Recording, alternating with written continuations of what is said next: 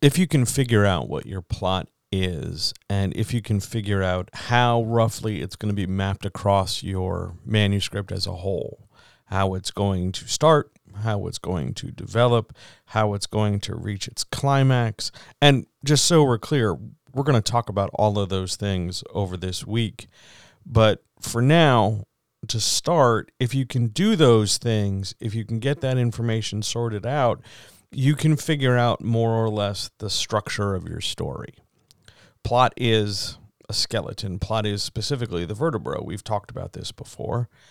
And one point I want to talk about here, since we've already talked about it being too simple or too complicated and what to do, is the point or points where your main plot, in progress or just starting, intersects with and smashes into and car crashes into your main character.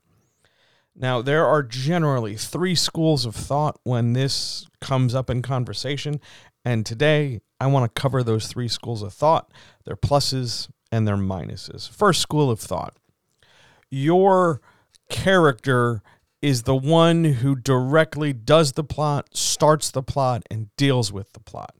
You see this in something like detective fiction, where your detective is introduced to the crime or uncovers the crime and goes about their business doing whatever they're doing to resolve the issue.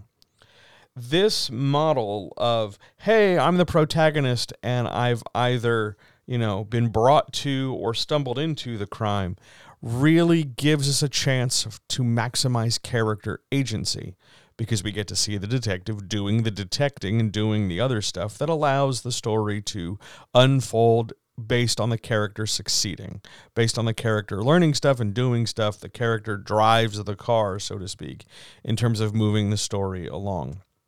This isn't limited to crime fiction. It's just that crime fiction was the first example that popped in my head. You can also see this in some fantasy stories where your character, decides to come in from the forest and assume the leadership role they were supposed to have assumed, and now they're bearing the mantle of responsibility. Really, what this does is put the character first and foremost and puts a priority on their agency so that the plot advances as the character develops whatever skill set or answers whatever challenges they need to. This makes it a really effective way of shaping your character arc, because your character arc pretty much mirrors, to some degree, your plot progression. As the story gets more intense, the character is more challenged, and generally that challenge is a character arc in and of itself. That's fine. There's nothing wrong with that. It's not a bad system. It's not juvenile. It's not underplaying or undervaluing anything. It's just one of the 3 ways to do things. Let's take a look at another way, though. Having the plot thrust upon the character, having the plot sort of dropped in the character's lap, whether it's a character saying, yeah, I'll walk across this continent and chuck a ring into a volcano, or whether it's a matter of some secondary character, maybe an authority figure, dumping the plot on the character and saying, hey, do this, deal with this. Whether that's an accidental thing or an intentional thing, like a character discovering a letter mixed in with their mail and then it being sort of the thread they pull that unravels a massive conspiracy. Any instance like this, where your character isn't directly instigating the plot, but still has to deal with the plot, gives the reader a chance to learn more about the plot and learn more about the character with a somewhat mysterious element. Because if the character is just sort of tumbling into this adventure, and this can be anything from mistaken identity to I'm not even supposed to be here today, to any situation where the character is not directly aware of and active in the progression of the story. Anything like that gives it a sense of the unknown that the character has to sort of discover, and the reader discovers it along with them. This is great for mitigating tension. This is great for ratcheting up tension. This is great for when maybe the plot's not hyper detailed, so you want to kind of disguise some of its simplicity with the unknownness, the question mark element of the story. However, this is a plot structure with a weakness, whereas the plot structure the weakness of the plot structure when the character instigates the plot and deals with the plot directly is that the story can feel very limited, very boxed in. Here you get a sense that the story feels kind of rambly. You get a real sense that, well, if we're trying to discover what the story is and the character and the reader are along for the ride, here, since we don't really know things sometimes, we get a moment to catch our breath. We're kind of waiting for that action beat or that next sort of external catalyst to move the story forward. We solve a few plot issues. We sit down on the couch with the character.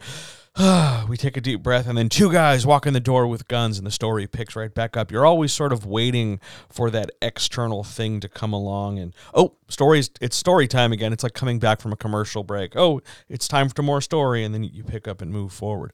It's not necessarily wrong, but it can be a real pain in the ass. And it can be something where the story has like these stops and starts where we're going along and then there's a lull and then it picks back up and then it lulls and then we pick back up over and over and over again. It's not a bad choice, but it is a different choice and a choice you definitely need to be aware of when it comes to those lulls. Here's the third and trickiest sort of flavor of these three plot interactions with character. And that's where the plot is perpendicular or at odds with the character. To do this first and foremost and well, you need to know what the character arc is. Not just what the character's actions are, but how this character is going to grow and transform over the course of the story.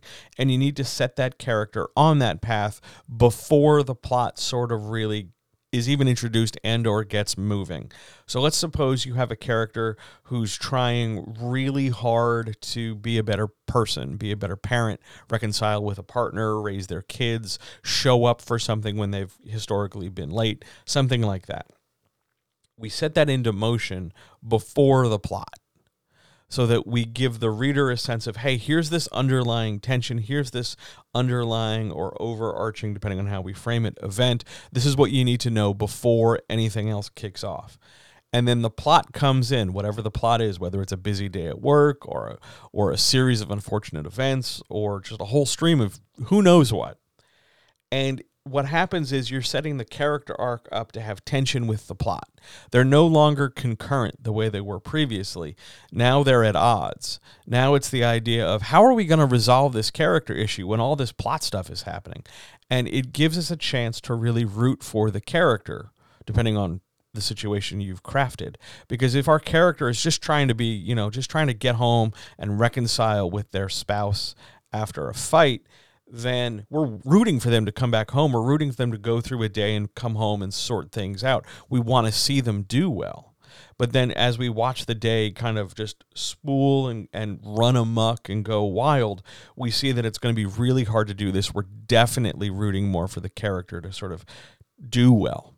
This allows the readership to bond with the character in a way independent of what the plot is, because the character arc takes priority. Nothing wrong with this. However, the big weakness is that it might distract or soften the plot. The plot feels a little less central. The plot feels a little dim under the spotlight. It's not the biggest deal. It's more about the character. It becomes more about character drama or character study.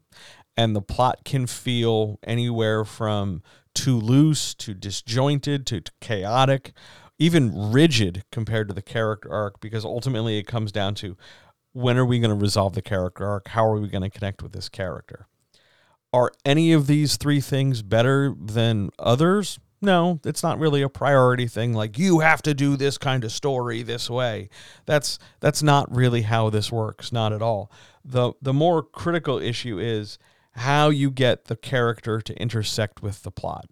Are they doing it willingly? Are they doing it because somebody else told them to?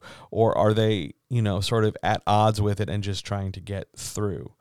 Yeah, there's a fourth model where the character tries to ignore the plot, but the plot keeps pulling them back in. However, this model is sort of out of fashion right now, mainly because what happened was people had a plot and the character never really engaged with it, so the story just felt very sluggish and underdeveloped, and it led to these big giant epics, epic romance, epic western, epic sci-fi, epic fantasy, where the plot was itself essentially small and simple, but the character and the world building became these sort of overblown, hyperinflated monoliths. And it fell out of favor because who wants to publish a 700,000 word romance novel set in the American West when it's 10 million characters and most of the plots are depressing? So that thankfully has fallen out of favor, and these are your 3 flavors of plot to sort of chew on when it comes to smacking your character around with the plot or hitting your plot with some characters. Take a look at that today. Take a look at the story you're trying to tell. Figure out which of those 3 best fit how you're wanting to go and what you're doing, and I'll talk to you tomorrow.